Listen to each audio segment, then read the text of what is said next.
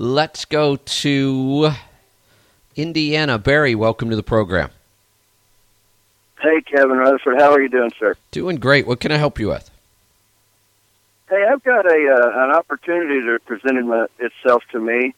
I've been talking with FedEx lately, and I know that you had some contracts with them before, and I know you got rid of those, a year or two ago? 2012, summer of 2012. Yeah, it's been over 2 years now. It's hard to believe. It went fast. Yeah. Man, time flies. Well, I've been listening to you for about the past 6 or 7, so, time flies. Yeah. I just wanted to get your opinion on the new contract. I think there's a difference between the old contract that you might have been on and like what the new pay rate is on the new contract, and what's your feeling or what's your view on that? Can you give me some details? Line contract. Yeah, let me be specific. Yeah, I don't know what the new contract is. They've opened up. Let me back up a little bit. Let me tell you, they've opened up a new facility, and they want to bring on a bunch of trucks. And I initiated a contact with them about 6 months ago. They contacted me 3 weeks ago, and we got to talking. And they want me to bring on 3 tractors, and they're actually wanting to bring on about 60 tractors total. But to sign on with them as a new contractor, you have to bring on a minimum of 3. And I met with them yesterday and sat down with a couple of the managers there, and there's no line haul lines available at this point, but they want to bring these trucks on as they're growing and building. And so they're talking about a lot of P&D work mixed in with some line haul. So here's the thing. This is a tough one. And this is exactly how I got started with them 20-plus years ago, back in 1980, so. 1988. Wow. Yeah, it's been a long time. Same thing, but it was a small terminal, so I was the only contractor in the terminal, meaning I had to cover all the P&D work. That was part of the contract, and then I got line haul runs at night. And I can tell you that unless you're really good, the P&D work kind of sucks. The pay rate on the P&D work is not that great, but if you can get enough line haul, then it makes it worth it. So I've got plenty more to say about this, but I don't want to rush it. So I'm going to get to a break, and I'm going to come back, and we can talk a little bit more about this. So stick around.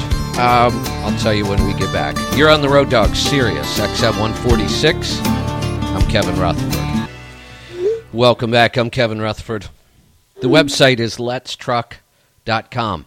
We're going to, I'm going to talk about FedEx. I'm going to go back to Indiana. Barry, you still with me? There we go. All right, so here's the thing. In the beginning, putting on 3 trucks with no dedicated runs and doing P&D work, you're not going to get rich. But there is a huge opportunity here for the future. The guys, the contractors who got in when I got in back in the 80s, even well into the 90s, have built, literally some of them have built $1 million businesses today. I follow contracts over there. I watch what gets bought and sold. I've seen FedEx Contract sell for $1.5 million. The guy had 5 trucks, all team runs, very high in the point system, meaning he was always going to have those kind of runs unless you totally screwed up. And I saw that contract sell for $1.5 million. I was considering buying it. And that's when... I couldn't decide. Do I want to continue on building my fleet? Do I want to move into the radio? And then I finally decided to sell, and I did pretty well. I mean, I made a lot of money at FedEx for a lot of years, and then sold my contract when I left.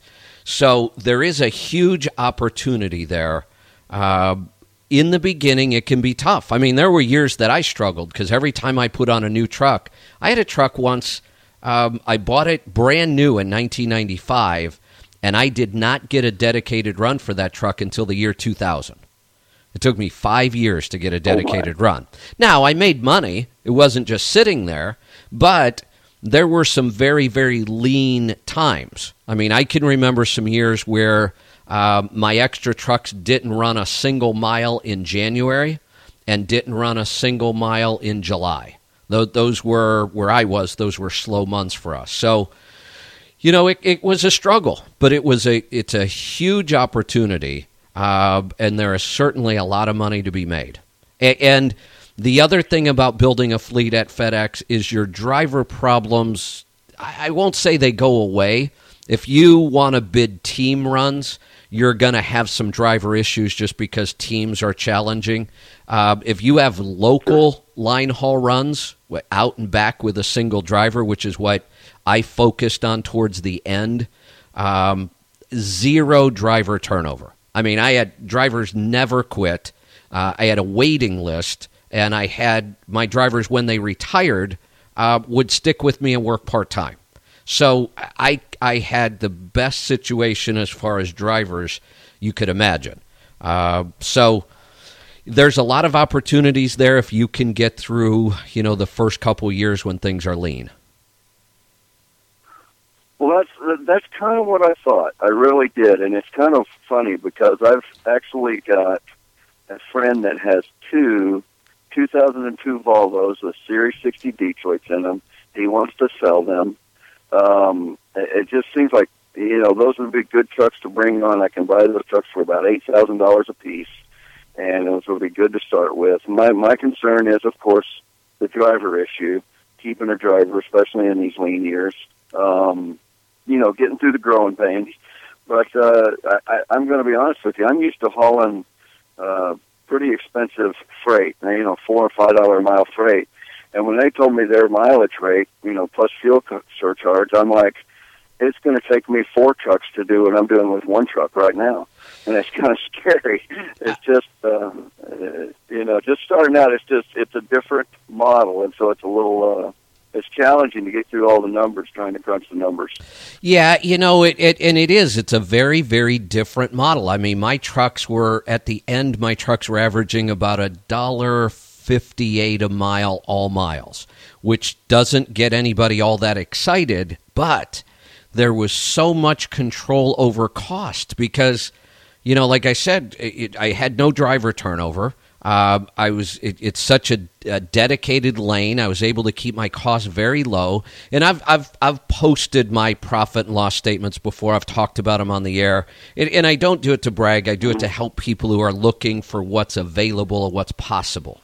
And at the end, I had... Well, that's what I'm calling. Yeah, at the end, I had 4 trucks, but we ran 3. I kept 1 as a spare. We ran 3 trucks every day on dedicated runs. Now, I had been there a long time, so my daily runs were pretty hard to beat. I was getting 570-some miles a day, every day on all 3 trucks, and the drivers were home every night, didn't work weekends, didn't work holidays. So I was able to take home, and this is without ever getting in the truck. I spent about an hour a week on that business at the end, doing payroll, and I didn't do it. Lisa did payroll. A couple phone calls here and there to make sure trucks were taken care of, and that was it. I mean, the trucks were in Florida. I was all over the country, and yet I was able to take home anywhere from, on my worst years, $75,000, and that was usually a year I had to replace a truck and had a big upfront cost. Anywhere from $75 to $110 net to my bank account for an hour or 2 a week of work. That's pretty darn hard to beat. No, I've heard you talk and say those numbers in the past, and that's why I'm sitting down with them yesterday, and I'm looking at them, and I'm name dropping. I dropped your name in there, and I said, I'm going to have to be Kevin Rutherford to make this work, because I'm going to have to squeeze every mile I can out of every drop of fuel possible, to make this feasible for me to do this. And that is the business model. I think it's a great opportunity. Oh, go ahead. Yeah, Sorry. That is the business model over there. The revenue is somewhat fixed. I mean, you're never going to make more than, $1.50, $1.60 a mile, depending on what fuel surcharge is doing. But It's Right. easy to control expenses, and it's easy to keep drivers most of the time. So it's a different model, but there's a lot of opportunity if you know how to run that model. Here's the other thing that will tell you the story. The last time I checked, and I haven't looked in a couple years, but I bet it hasn't changed much. The last time I checked, their turnover rate for contractors, line haul contractors, was 7%, and 5% of that was initiated by FedEx, meaning 5% of their 7% turnover was they got rid of people. So you really had a 2 or 3% turnover rate for line haul contractors in an industry where the average is 100. That tells you something. That's unheard of. Exactly. Yeah. Well, I appreciate your time. One more thing. I've met you over the years here and there a time or two. Talked to you and Bruce usually at the Mid-America Truck Show, but last March at the Mid-America, this is Barry. My daughter was out in the Papa John's parking lot with the hot chocolate stand. Oh, yeah. I don't know if you'll remember us or not. I do. But I got to tell you, when we got back home, our credit union had a little Bright Start contest and wanted us to send out a flyer to everybody that had a bank account with a juvenile on it. Wanted them to submit a picture or a video, and her hot chocolate stand actually won the Bright Start contest in the Indianapolis area at the credit union, and she won $100, and that went on top of her net that she did from the hot chocolate stand at the truck show, and oh my gosh, she was just so happy. Wow, I love that. Entrepreneurs in training. Yes, sir. Fantastic. That's what we're doing. Kevin, I appreciate it. I'm going to pursue this, I think. It's going to be, challenging, kind of tough, but I got high hopes that there's going to be a good return in the future.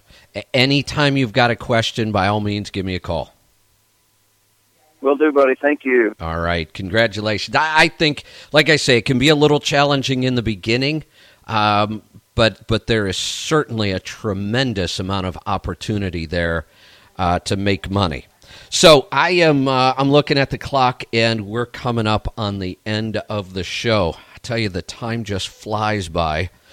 These 1-hour shows just aren't enough. I feel like I'm just getting started, and we got to wrap this up. But I'll take us into the end of the show, and we'll see you back here next time. I do want to remind you again of our new recording schedule. It's a great opportunity for you to be able to listen to the show during the day instead of waiting until so late at night, and you can join us and be a part of the show as well.